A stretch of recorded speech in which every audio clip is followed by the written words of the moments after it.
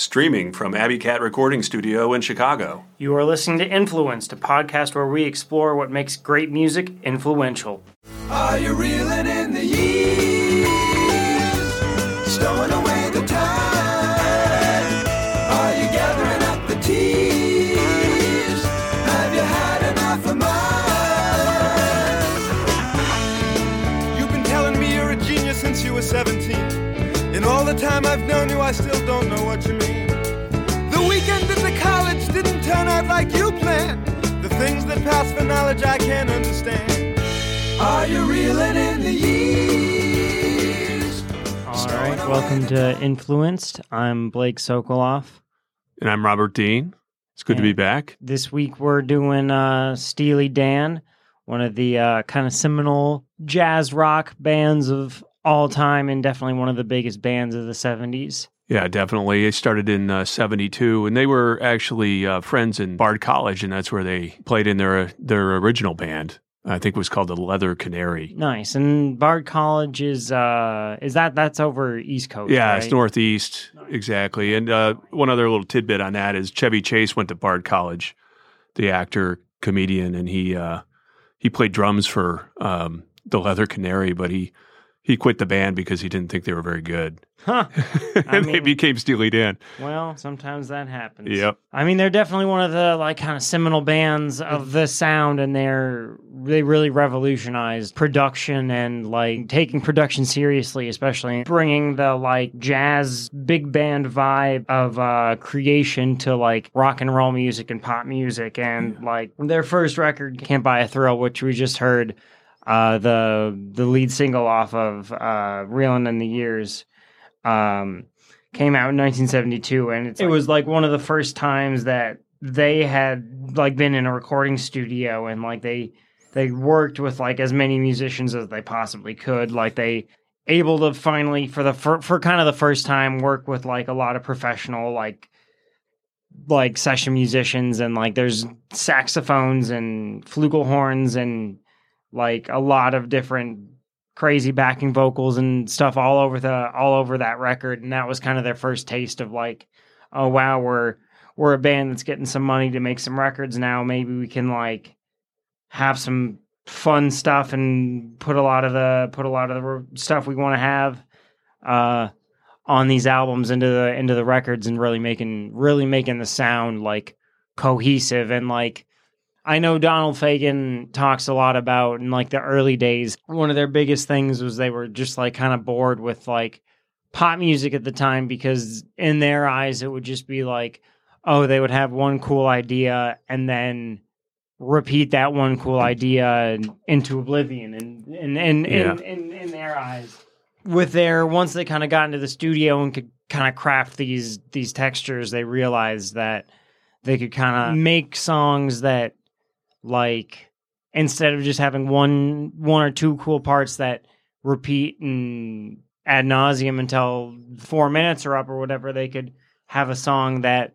much like a lot of their the jazz and stuff that they grew up listening to, they talk about being very into jazz, and artists like Duke Ellington and Count Basie and stuff like that. They talk about how in those big band jazz kind of recordings, it would be there wouldn't just be one cool lick that repeats every couple of minutes. It would be there's a lot of really awesome parts that develop kind of over time, and the pieces of music unfold kind of as one piece of music kind of over the span of however many minutes long the track is, instead of just oh, there's a cool idea, and then the verse, and then the nice cool idea again, and then the second verse. It's they could kind of craft these pieces of music that evolve a lot more a big band jazz tune might evolve. So here's a section of Duke Ellington's The Single Petal of a Rose, also the Queen's Suite, kind of one of his more well-known works, and definitely something that they were taking influence from kind of in the early days when they first were beginning to write songs.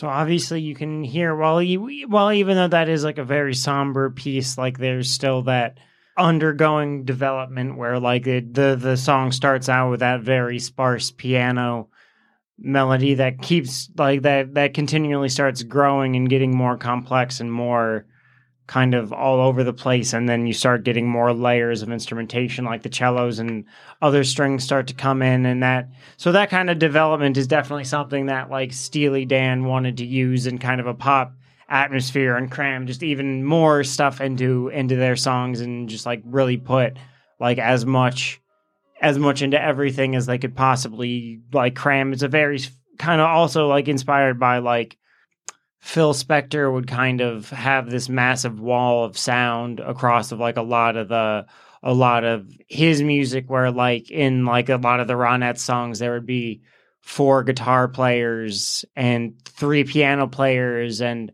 like double in the orchestra. Like while Steely Dan wasn't necessarily using that intense of a wall of sound kind of production style or way of writing their songs, they definitely were very inspired by that, like kind of throw everything that they have at their disposal into the songs so like they can really, really develop to the capacity that they can. So here's real quick just a little bit of Be My Baby by the Ronettes to kind of give you a little bit of that Phil Spector style songwriting or production style that definitely was inspiring a little bit of that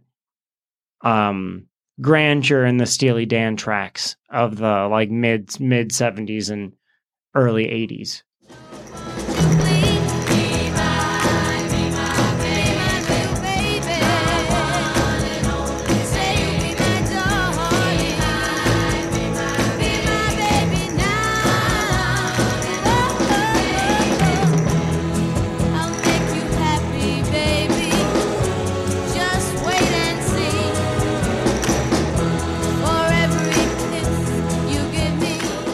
So obviously you can really hear that especially for when that song came out in the 60s, that was like max punch, and that whole orchestra behind that pop track is like about as big as you could make something sound when that came out. And I think Steely Dan was definitely like really responded to stuff, production techniques like that, and just making songs sound really big if the emotions were trying to make the song sound really big, or if the production warranted that. So I think like the Steely Dan production style is very indebted to like Phil Spector and that kind of, and also like a lot of other artists of that time, like Brian Wilson and George Martin with the Beatles, and that kind of, all of that production definitely very much inspired Steely Dan in their like search for the perfect like studio recording, really. And that's something they really took seriously, to the point of like in the mid 70s they kind of retired as a live band and would just they relegated themselves just to the studio, because that's where they felt most comfortable and where they felt like they could adhere to their craft the best. And like that's when they kind of started turning out albums like Pretzel Logic and some of their other albums like The Royal Scam and Katy Lied, some of their like peak kind of mid 70s albums. Yeah, I think about Pretzel Logic. It's a great album. That's right. That was 1974. It's their third album, and it actually was right around that same time that you just talked about. Yeah. That they just wanted to be a studio band, so like Ricky Don't Lose That Number was on that album. Definitely, yeah, it's a big hit for them. A little bit more minor hit of sorts was Any Major Dude Will Tell You. That's just a great album. Definitely, yeah. But I would say for sure, Ricky Don't Lose That Number was the big song. Definitely, and they were also kind of wearing their jazz influence on their sleeve on albums like Pretzel Logic. Like they covered like East St. Louis Toodaloo is a Duke Ellington song. Yep. So like they were definitely wearing their jazz influence very heavily on their sleeve, and even going so far as to cover a jazz song on a rock and roll album is definitely not something you see every day. But here's Ricky Don't Lose That Number off of the 1974 album Pretzel Logic. Ricky,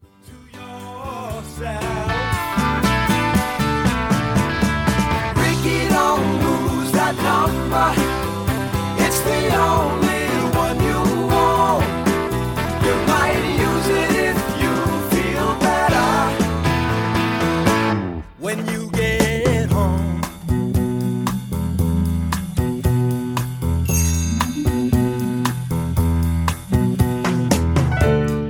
I have a friend in town, he's heard your name. So you can really hear like how the attention to detail and just like the fidelity and recording of those songs is so high, and like that's definitely like a very, very jazz influenced thing. Like every instrument is very distinctly in its place in the mix and in the song. Like, you can definitely hear that they're like trying their hand at like studio experimentation with all the like extra auxiliary sounds and stuff that come in and out of that song, like the little chimes that just pop in like once or twice, and all the strings and extra instrumentation that they added to that track just to like really, really bring out the style. And like, I mean, obviously one of the things we haven't touched on that's like a major part of the Steely Dan's like kind of sound and vibe is their lyrics, which are obviously always like they kind of always borderline on like the absurd or very ironic or very almost comedic in a sense. And so that's they definitely were one of the main reasons for that is they took a lot of influence from a lot of authors, especially like a lot of the quote unquote like Beat Generation authors like Kurt Vonnegut and William S. Burroughs and stuff like that being very, very big influences on the band. And just like the way that they write songs is very like kind of telling of that, like that time, and a lot of the topics they write about in their lyrics are very, very much touch on like the topics that they would touch on in the Beat Generation kind of novels and poems and things as well. Like William S. Burroughs, like Naked Lunch played like a pretty big influence just like on the band. Both, I mean, like literally and like I guess metaphorically, just like as an influence. But they also took a lot of influence just like musically from like the like kind of lyrical like content from artists like Frank Zappa. Who especially in the later 60s, early 70s was very well known for being like absurdist, and like especially on his like 1974 album Apostrophe, like it opens with a song called Don't Eat the Yellow Snow, and like the third track is called St. Alfonso's Pancake Breakfast. So obviously these songs are very absurd. They definitely took a lot of influence from Frank Zappa's work, and like especially like Frank Zappa's music. In addition to just like the very comical and absurd lyrics, is Frank Zappa's music is very, very unique and very like jazz and big band influenced as well, and kind of a different way than Steely Dan's music is kind of influenced by those similar styles. But they definitely felt some kind of kinship with Frank Zappa and kind of the music that he was making in the 70s as well. So here's St. Alfonso's Pancake Breakfast off of Frank Zappa's 1974 album Apostrophe. At St. Alfonso's Pancake Breakfast, where I stole the margarine and wheedled on the bingo cards in lieu of the latrine. I saw a handsome parish lady make her entrance like a queen. Why, she was totally chenille and her old man was a Marine. All right, so yeah, that was St. Alfonso's Pancake Breakfast off of Apostrophe. So obviously that's a pretty absurdist track, but that is definitely like something that Steely Dan looked to a lot, and like they were some wild guys in their youth, and so they definitely also were like very inspired by the like absurdity of like that music and just like how crazy it was for how popular it was at the time. They were also very influenced, sort of also along the lines of like the absurdist and just like more surreal aspects of like the Steely Dan music, but they were very influenced by this late 60s, early 70s kind of political rock band called the Fugs that was sort of started by some people who were like kind of involved with like the Beat Generation as well, like very inspired by artists like that. But the Fugs were very political in that they like a lot of their music was like to protest the Vietnam War and things like that. But they always like kind of, and so like a lot of the songs would be about like the government or like getting high in Vietnam or things like that. But the lyrics would always kind of take like a weird, sarcastic, silly look at the situation. So here's CIA Man by the Fugs. That also was a big kind of play into the irony that Steely Dan like would seek after in their lyricism a lot. But here's CIA Man. Who can kill a general in his bed? Overthrow dictators if they're red. Fucking amen. CIA man. Who can buy a government so cheap? Change a cabinet without a squeak. Fucking amen. CIA man. Well, for all those Steely Dan fans out there, Blake, I think you've kind of helped them understand where some of those lyrics were coming from. Yeah, definitely. And, you know, I think that very impressively, they followed up Pretzel Logic in 75 and 76 with Katy Lied and The Royal Scam. Definitely. Before their quintessential Asia album.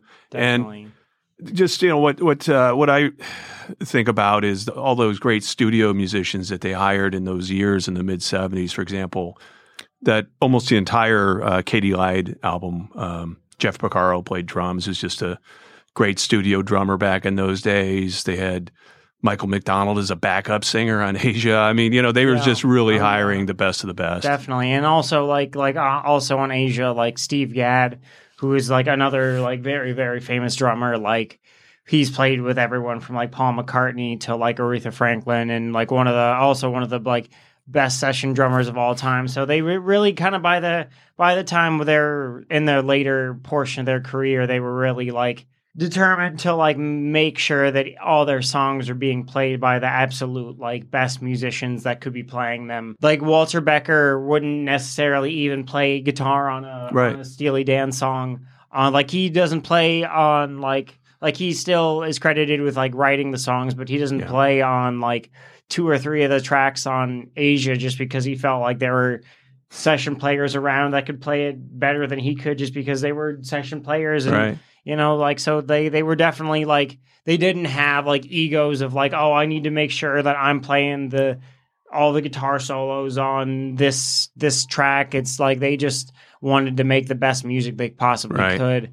And because of that, they were like, let's just work with the best people that we can and our favorite musicians. And like they, even though that meant like the only 2 official members of Steely Dan would ever be like Donald Fagen and Walter Becker, that they would like each time they made an album, they could have a chance to work with some of their new favorite musicians. And like off of like, I'll play a track off Asia real quick here, like Peg, but Steve Gadd plays like the drums on this song Peg. And I believe he played the drums on this song in like one take, and it's like one of his, like I think it's his first take of the song. So like the Steve Gadd was just like sat down at the drum kit, one take of the song, and that's it. So like those are the kind of musicians that they were working with by the later half of their career in the 80s especially, or in the late 70s especially. So here's Peg off of Asia, but just like with so many fantastic musicians, it's no wonder that they made an album as fantastic and as timeless as Asia, and kind of the cultivation of their career. But here's Peg off that record from 1977. You see it all, it's your favorite foreign movie.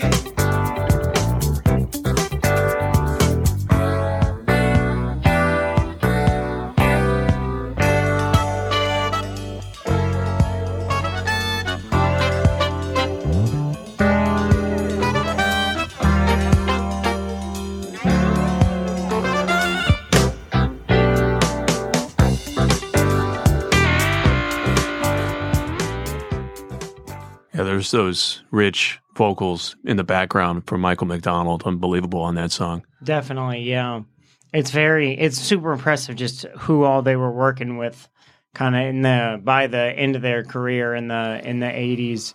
But like they definitely had like a very, very storied kind of career and just like very, very influential just kind of in the like, I mean, they're definitely one of the biggest like kind of bands to ever really be like, yeah, you can be like a sophisticated as a jazz band, but still be a kind of pop rock band. And that's definitely something that like a lot of bands these days kind of strive for. Like there's one band specifically, Snarky Puppy, kind of a jazz fusion band that has like 1 million members, but they've been at it since like the mid 2000s, but they definitely kind of take that Steely Dan kind of attitude of like wanting everything to be sonically perfect and everything like that, and having a very jazzy and pop rock oriented sound is very cool. And like, yeah, I'll play Lingus from Snarky Puppy here in just a second, but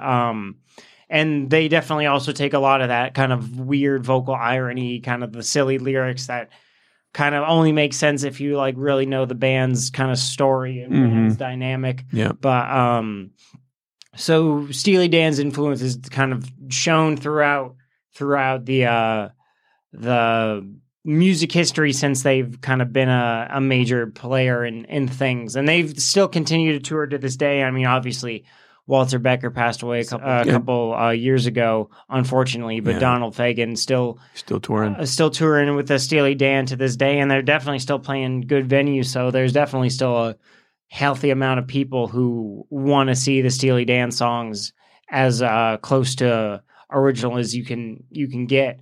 But here's Lingus by Snarky Puppy, kind of one of the more apparent extensions of the Steely Dan kind of influence, I would say.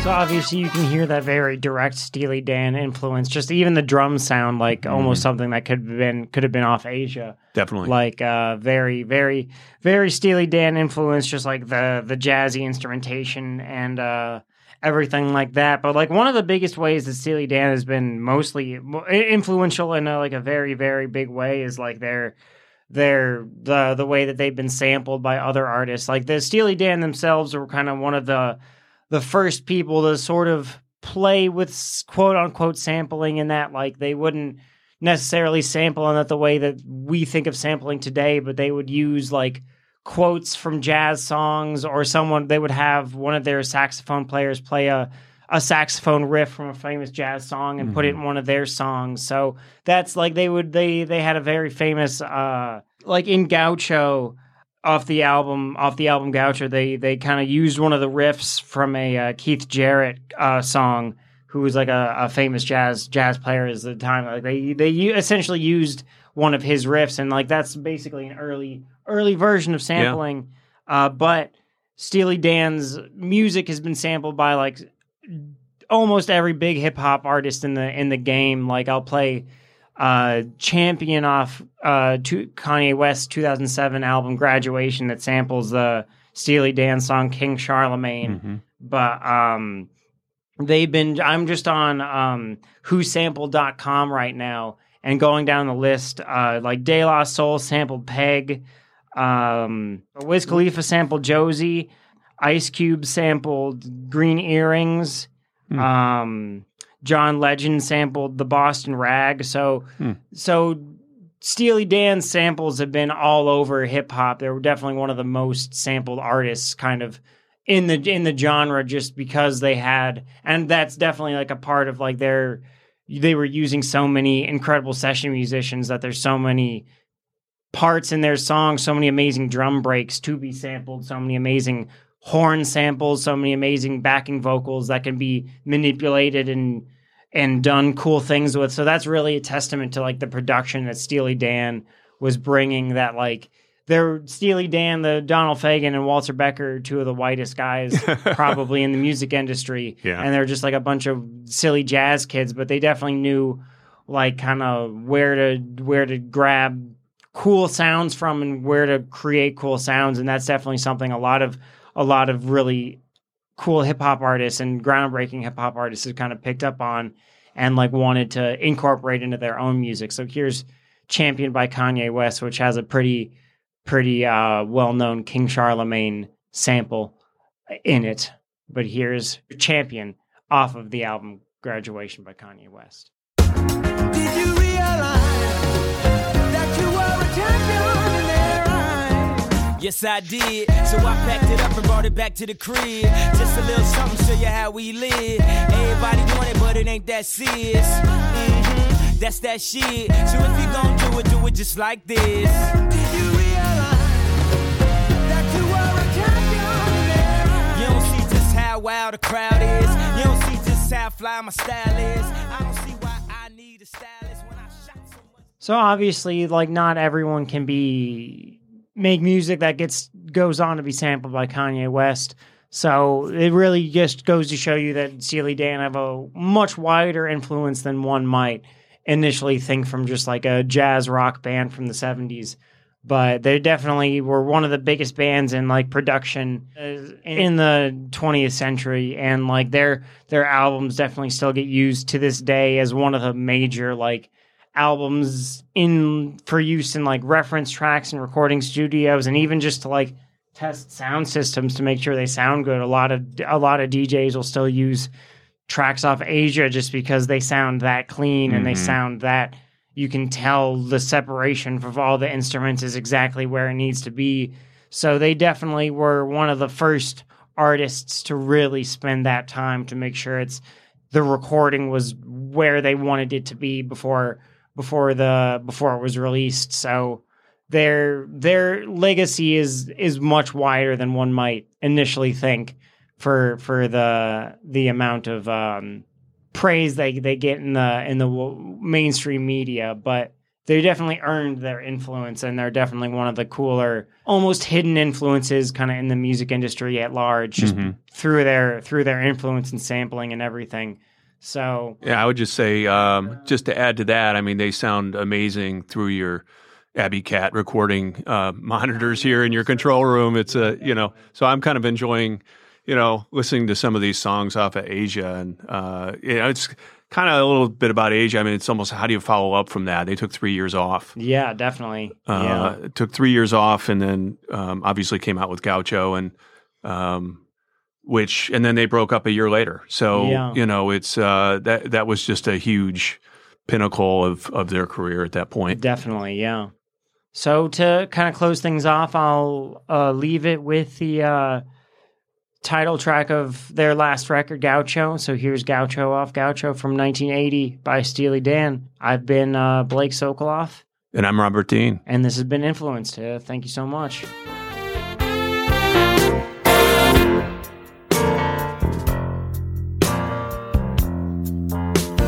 Just when I say, boy, we can't miss, you are going.